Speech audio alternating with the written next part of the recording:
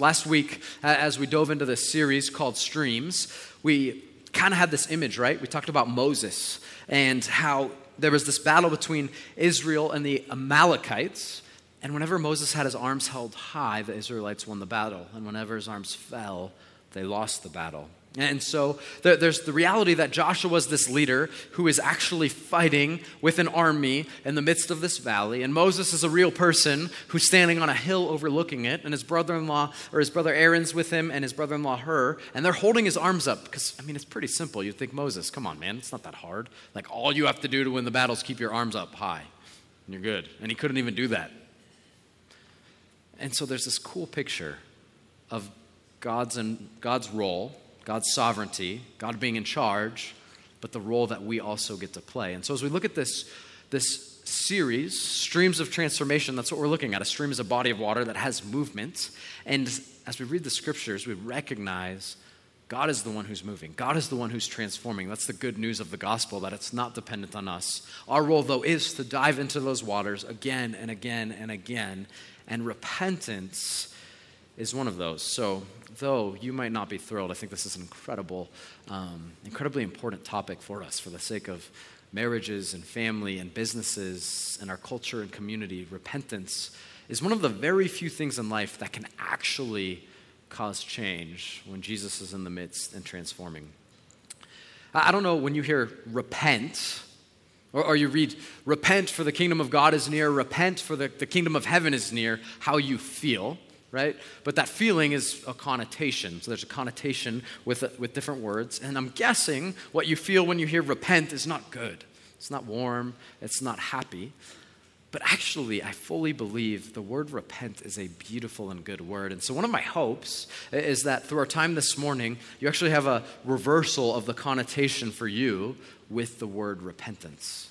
Because I think it's actually good as we dive into what it is. I was thinking through some of the words with the best connotations, and you've got beautiful, love, I like restoration, healing, bountiful, generous, peaceful, harmonious, honorable, jubilant, marvelous, powerful, phenomenal, remarkable, trustworthy, victorious, worthy, willing, well. Like, those words sound good. They feel good. We like those. Repentance should be in that camp. But I think because we misunderstand it, it's not. I think of repentance almost like going on a hike. I don't like hiking. That's important to note for this analogy. But my wife likes hiking, so I go hiking. I do like it when we're Telluride, though. We go to Telluride usually once a year. We'll go in another month or so in Colorado. And so there's this hike we've done up to a waterfall at like 13,000 feet. And the first time we did this hike, I'm not excited because I'd rather be doing other things, but my wife likes hiking, so we're hiking. And as we're going up, after about an hour of like straight up, and it seems like there's no oxygen, I'm pretty tired. So we stop and we drink some water and eat a little food. And then we keep going. I'm thinking, like, we have got to be close. And there's this guy coming down, and he's like, you're close, it's worth it. And like another hour and a half later, I'm like, where is this waterfall? And if you're anything like me when you hike, as I'm hiking, every step I take, I'm thinking to myself, I have to take all of those steps going the other way when I get done. Like, maybe I should stop now. I don't know if the waterfall's worth it. And so you're tired and it's exhausting and you're like, there's a price to pay. But you get to this waterfall and the water's rushing over this cliff on top of this mountain at 13,000 feet or something like it. And it falls into this body of water and it's like powerful and it's misting, and you sit on this boulder overlooking this massive valley thousands of feet below. And you go like, that is good. That is beautiful. Like, the hike wasn't easy, but it was worth it. And that's kind of my picture of repentance.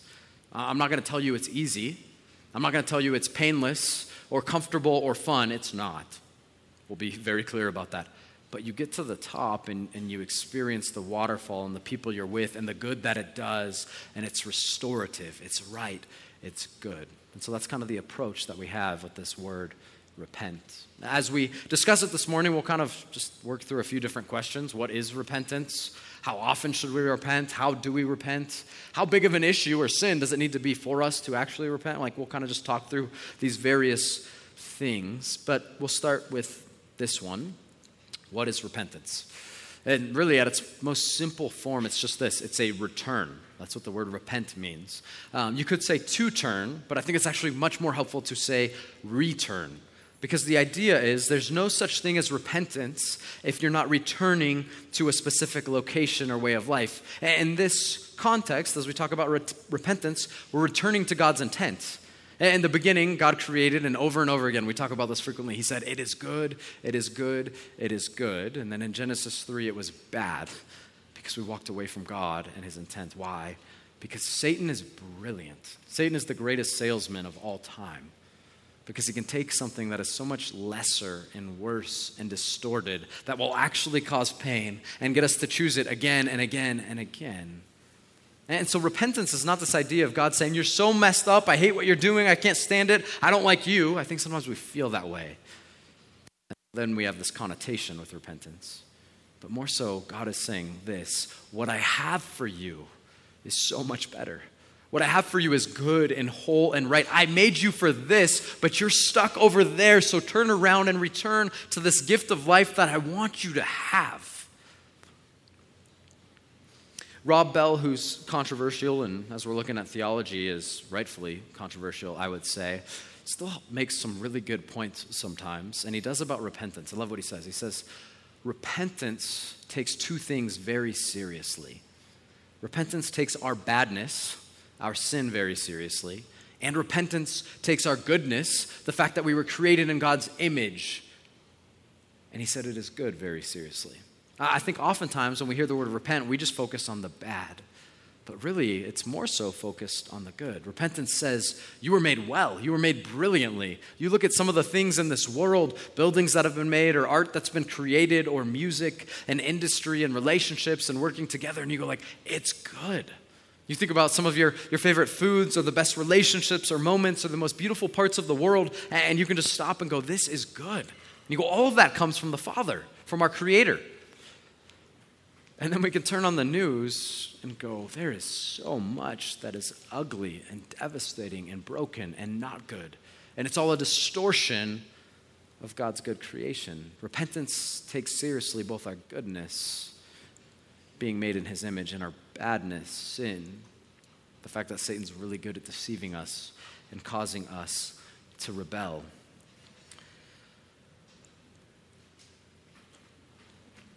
Repentance is really important because repentance is really powerful. It's a return. And Colossians chapter 3, which we just spent a lot of time in, actually paints the picture pretty well for us. It says this, therefore, Paul says, put to death, be done with what belongs to your worldly nature, sexual immorality, impurity, lust, evil desire, and greed, which is idolatry.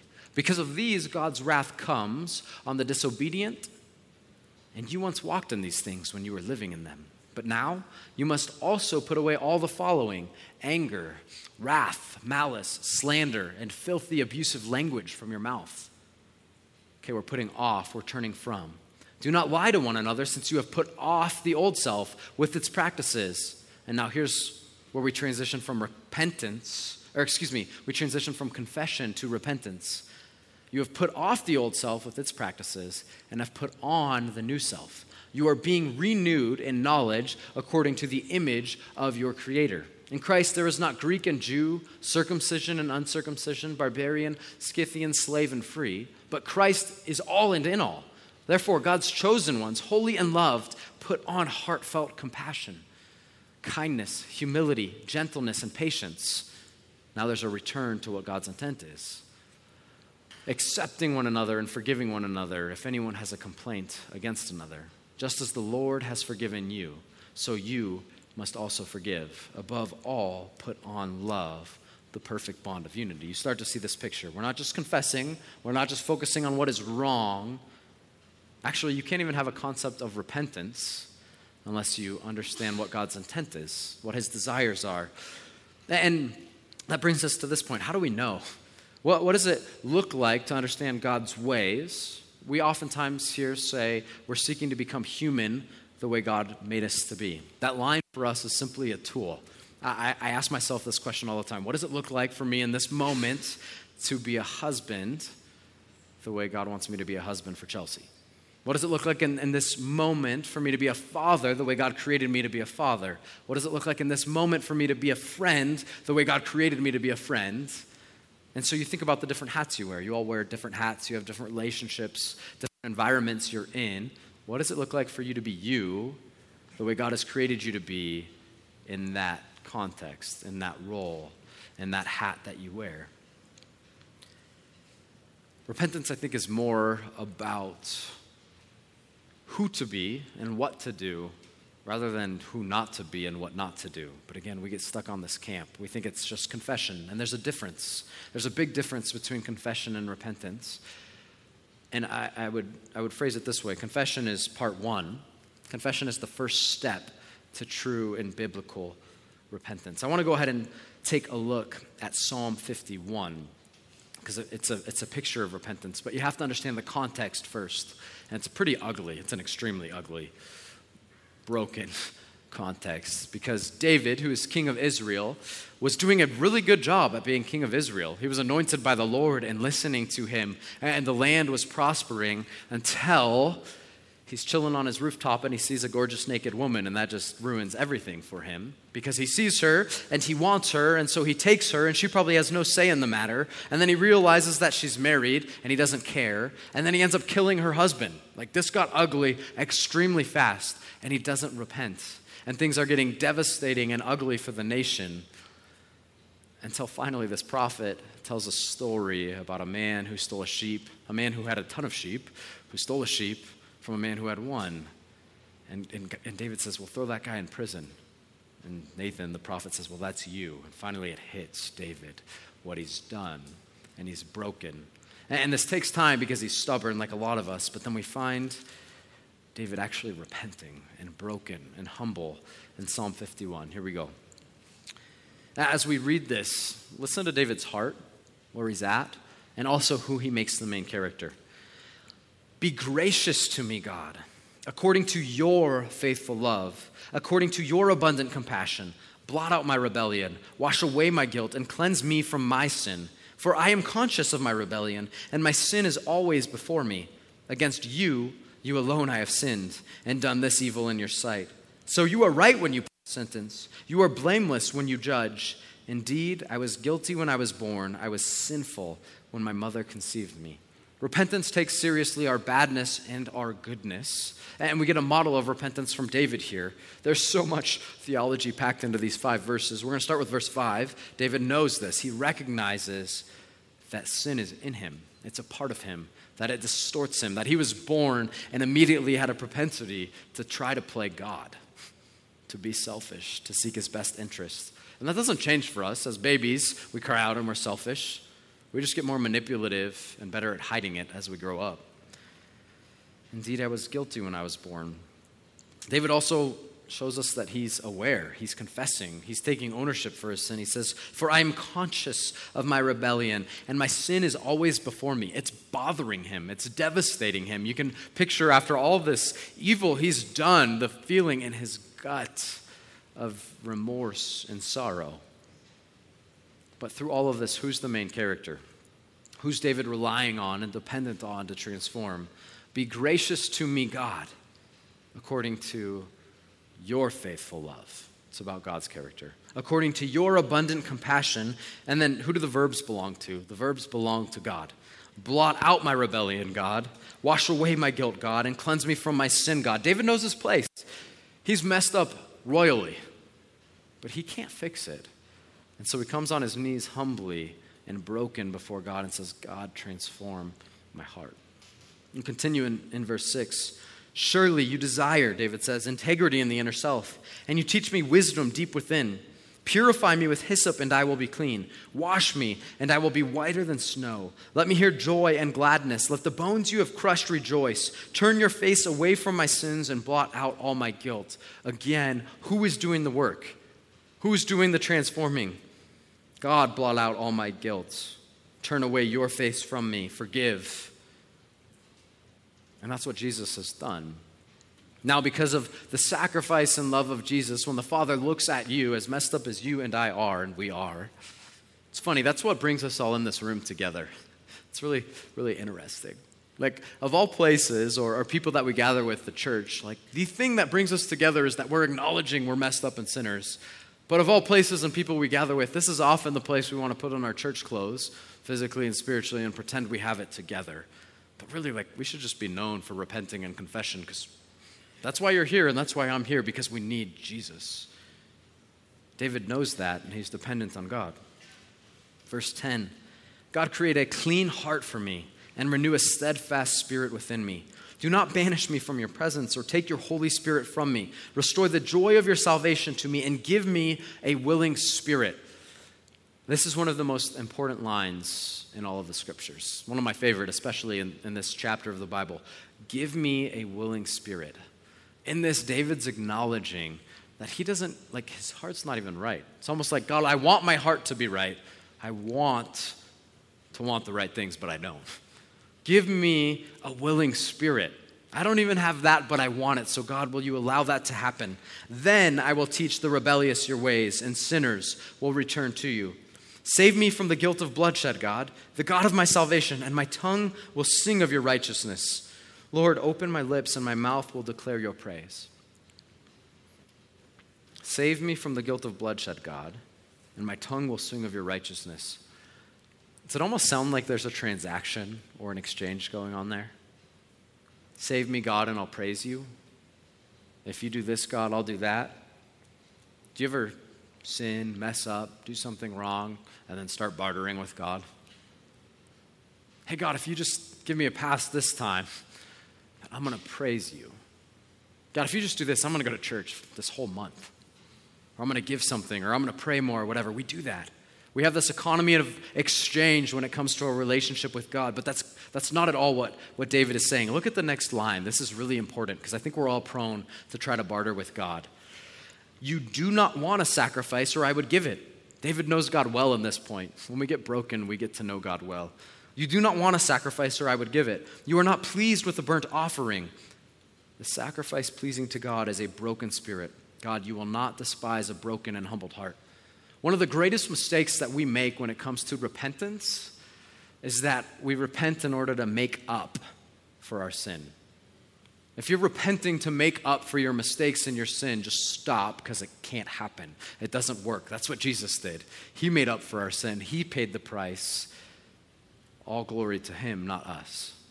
So if you're trying to make up for your sin with repentance, like, it's just going to fail. It's not going to go good. You're wasting your time. We can just stop.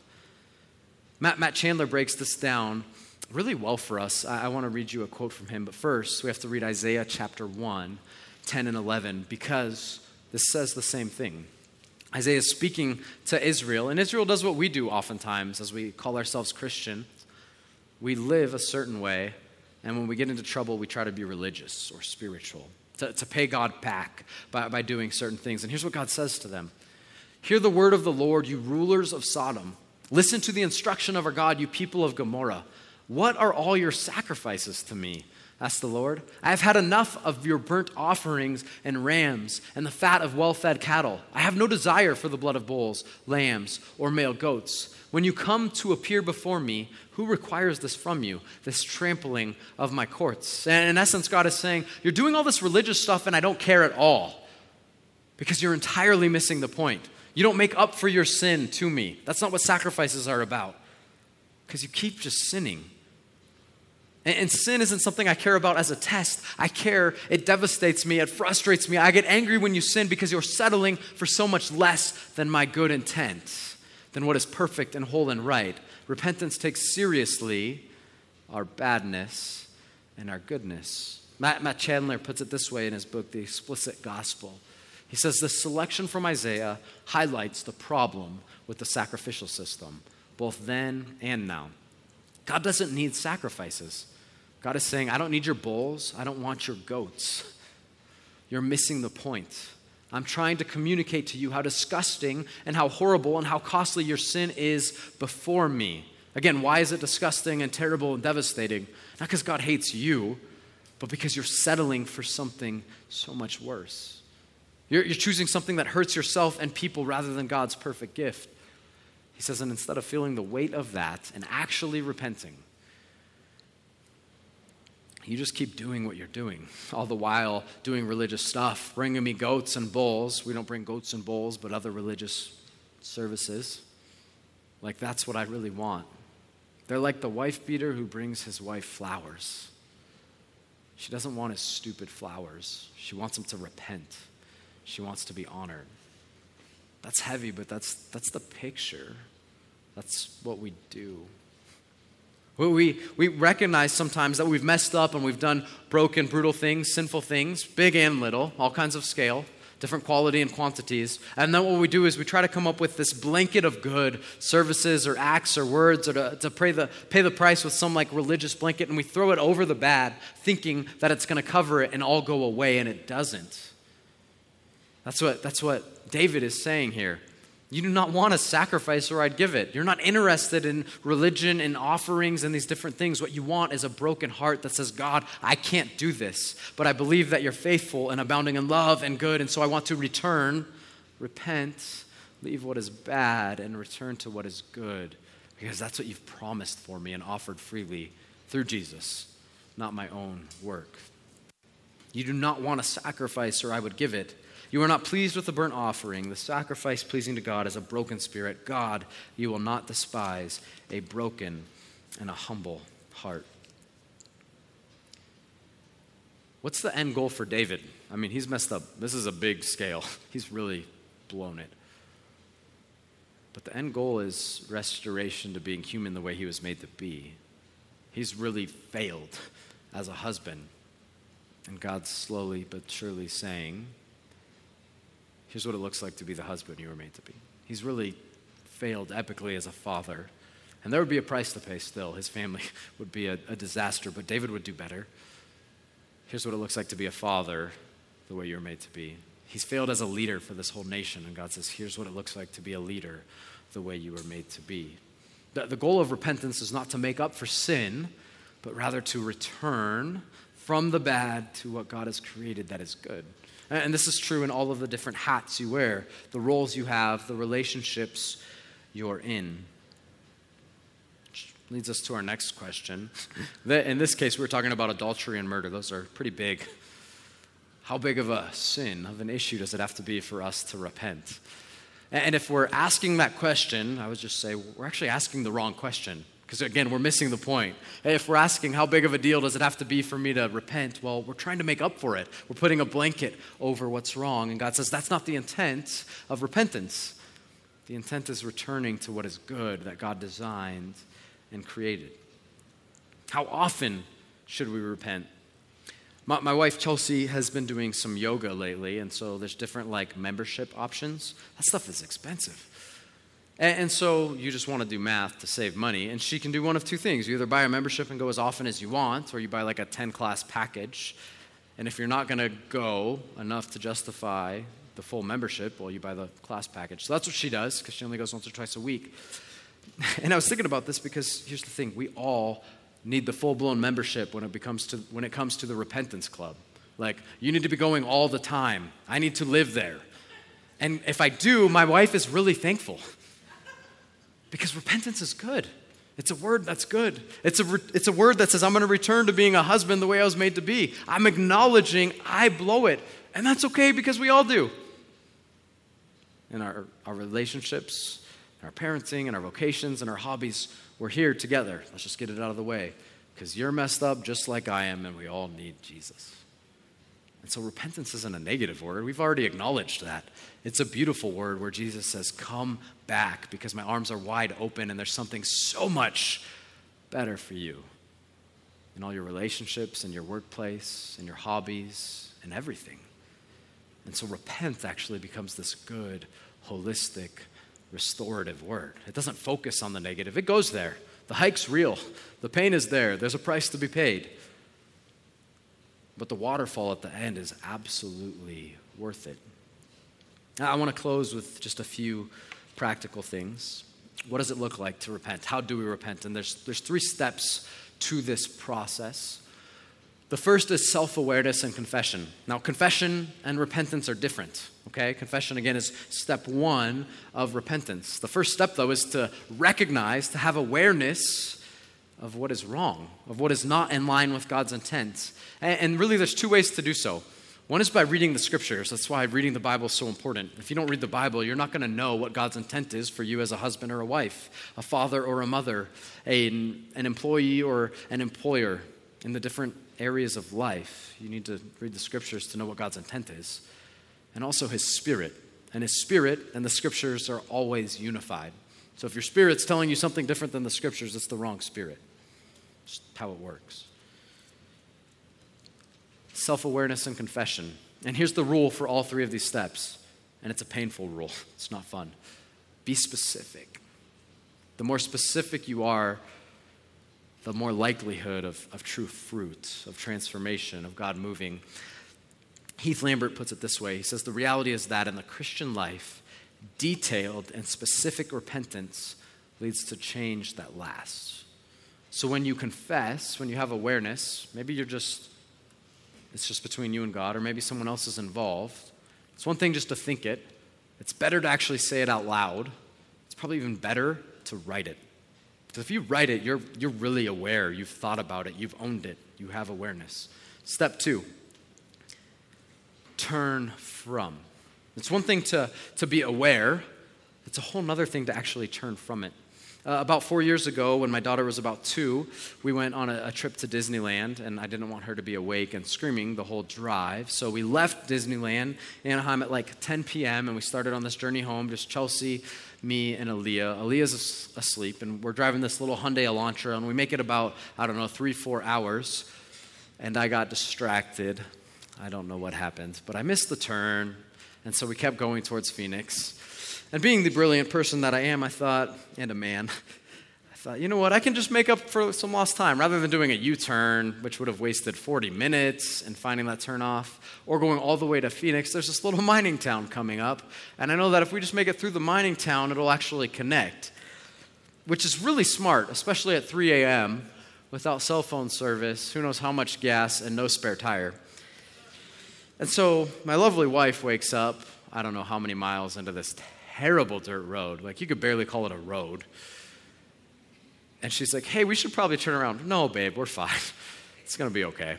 Another mile or two, and like 20 minutes later, going like 5 miles an hour because it's like, feels like we're on a ride at Disneyland with no spare tire. I don't know why cars do that. That drives me crazy. There should always be a spare tire. It's terrible. Those spare or tire repair kits, I hate those. But anyway, we're driving, and she says, no, we probably should turn around. I'm like, no, we're good. We're fine. We'll get there. And then finally we get to this gate where it's like, you can't go any further. And it's about 4 a.m, and Aaliyah's starting to wake up, and I realize, okay, I'm just going to have to admit it now. We're lost. This was a terrible idea.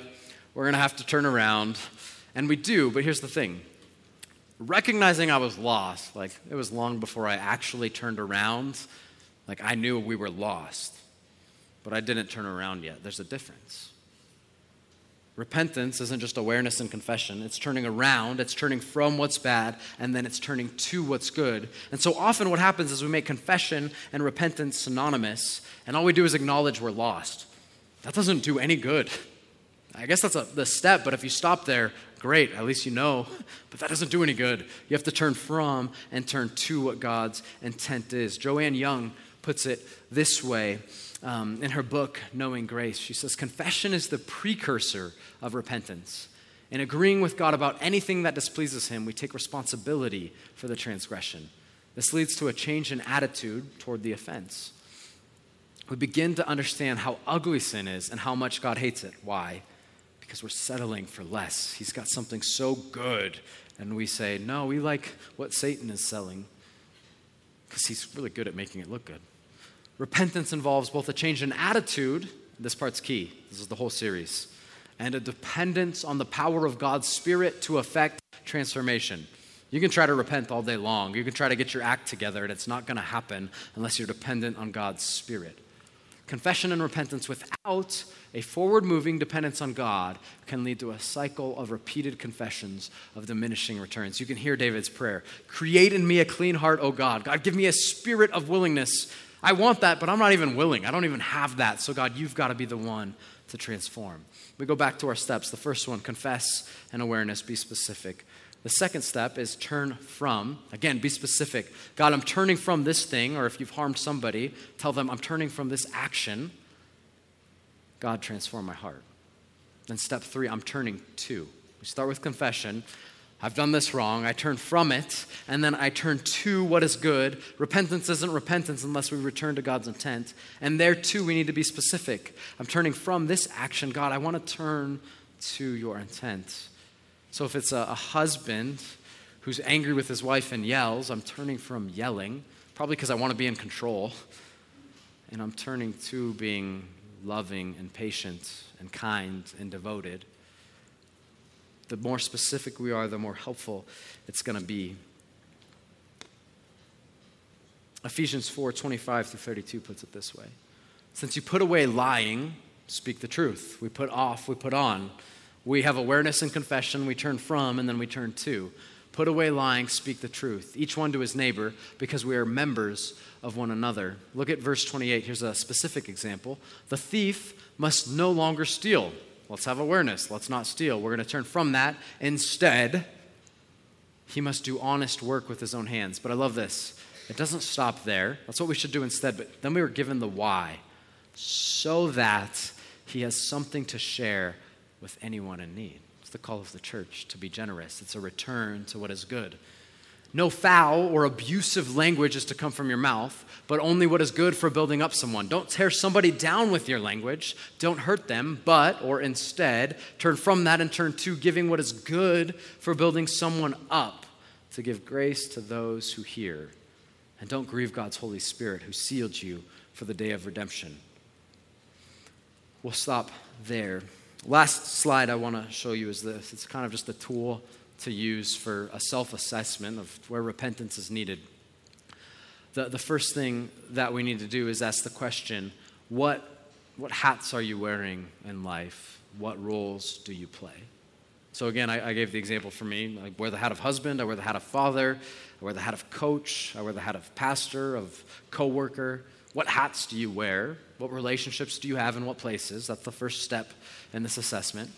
The second is to go. You're not even going to think about you for a second, okay? You're not analyzing self. You're just going to do this. What would it look like for me to embrace that hat, that role, each of them, to the glory of God and his intent? That is not asking the question, how am I doing at it? It's not saying, this is what I'm doing. It's saying, what would it look like to be a husband the way God created me to be a husband? What would it look like for me to be a coach the way God created me to be a coach? To be a coworker the way God created me to be a coworker? And get a picture of that. And if you don't know, we have to read the scriptures and seek his Spirit to teach us. Then the third step, and they have to be separate, is this. Where is there a gap? Here's the roles you play. You're defining what it looks like to be human the way God made us to be in those roles. And then you're saying, where's the gap? Where do I not look like that? And that's where we repent. See, now you have a tool. Now you have something specific, hopefully that you wrote down, and you bring it before and you confess and say, I'm aware of this, Father. Change my heart. And then you turn from it and you say, God, transform my heart. I'm turning from that. We're going to be specific. And then you turn to what is good, what is right, what is whole, what is beautiful, and say, God, transform my heart. God, create in me a clean heart. Renew a right spirit within me. Repenting is not glamorous, and it's not fun, but it's actually one of the most powerful gifts that God gives us. Culturally, we talk about all these ideas and change, and political campaigns are built on that word, change. And it doesn't happen. But God has given us this gift of repentance through his Spirit and our unity with Christ, where change can actually happen. In the midst of broken marriages and parenting and workplaces, change can happen through repentance. How often do you try to fix people? Like, we're good at that. We're really good at pointing the finger, and we think it's going to solve something. How is it going? Like, it just doesn't work. What actually works is putting up the mirror and going, no, I can't control them, but I can repent, because repentance speaks. Repentance is a signpost that says the kingdom of Jesus is coming. And my life is a signpost. It's going to reflect this. It's going to say that. And when I repent, it says, nope, I don't have it all together. I'm messed up, and this world is too. But one day, Jesus is returning. And so here's a glimpse of what it's supposed to be like, and Jesus is going to make it that way one day. As the band comes up to lead us in a few songs, will you stand with me? I want to close by rereading the psalm that we read together. We'll read this together out of Psalm 139. Pablo, it should be in that second to last song, Blessed Assurance. Read this with me. May this be our heart, our proclamation today to seek repentance, to dive into that stream over and over again. Search me, God, and know my heart. Test me and know my concerns. See if there is any offensive way in me. Lead me in the way everlasting. As we continue to worship, we do so in response every week. The first way normally is through reflection. This week we didn't have confession earlier because our whole sermon was about repentance. And so I want to give you a few minutes, and throughout these few minutes, feel free to sit, stand, walk, do whatever you need to do to repent. And so reflection today looks like, God, what are the hats I wear? What are the roles I'm in? God, what does it look like to be human the way you made me to be in those roles? God, show me where there's a gap. I want to repent. God, transform my heart and you lead me. Create in me a clean heart, O God. Renew a right spirit within me. Reflect on that. What does that look like for you? The second way we respond is every week by taking communion, whether individually or with your family or communion. And so there's one station up here, or there's three in the back. And the reason we do this every week is because we're depending on God to be the one that transforms us. As you take the bread and dip it into the cup, we're remembering that Jesus died, that he was nailed to a cross, and that he was put in a grave and he was dead for 3 days, but that he rose again. That he is victorious over sin, he was victorious over the cross, he's victorious over the lies of Satan and his brilliant salesmanship. That he's victorious over death. And that through faith, Christ is in you. His power, his love is working in you to transform your heart. And so repentance can happen because he's good. And so take communion as part of response. Feel free during the next songs to walk up to any one of these stations at any point. And then lastly, giving is one of the forms of worship. And so we have 2 boxes for giving in the back of the room, or there's instructions on how you can give online if you'd like to do so. Let's continue to worship now in our response.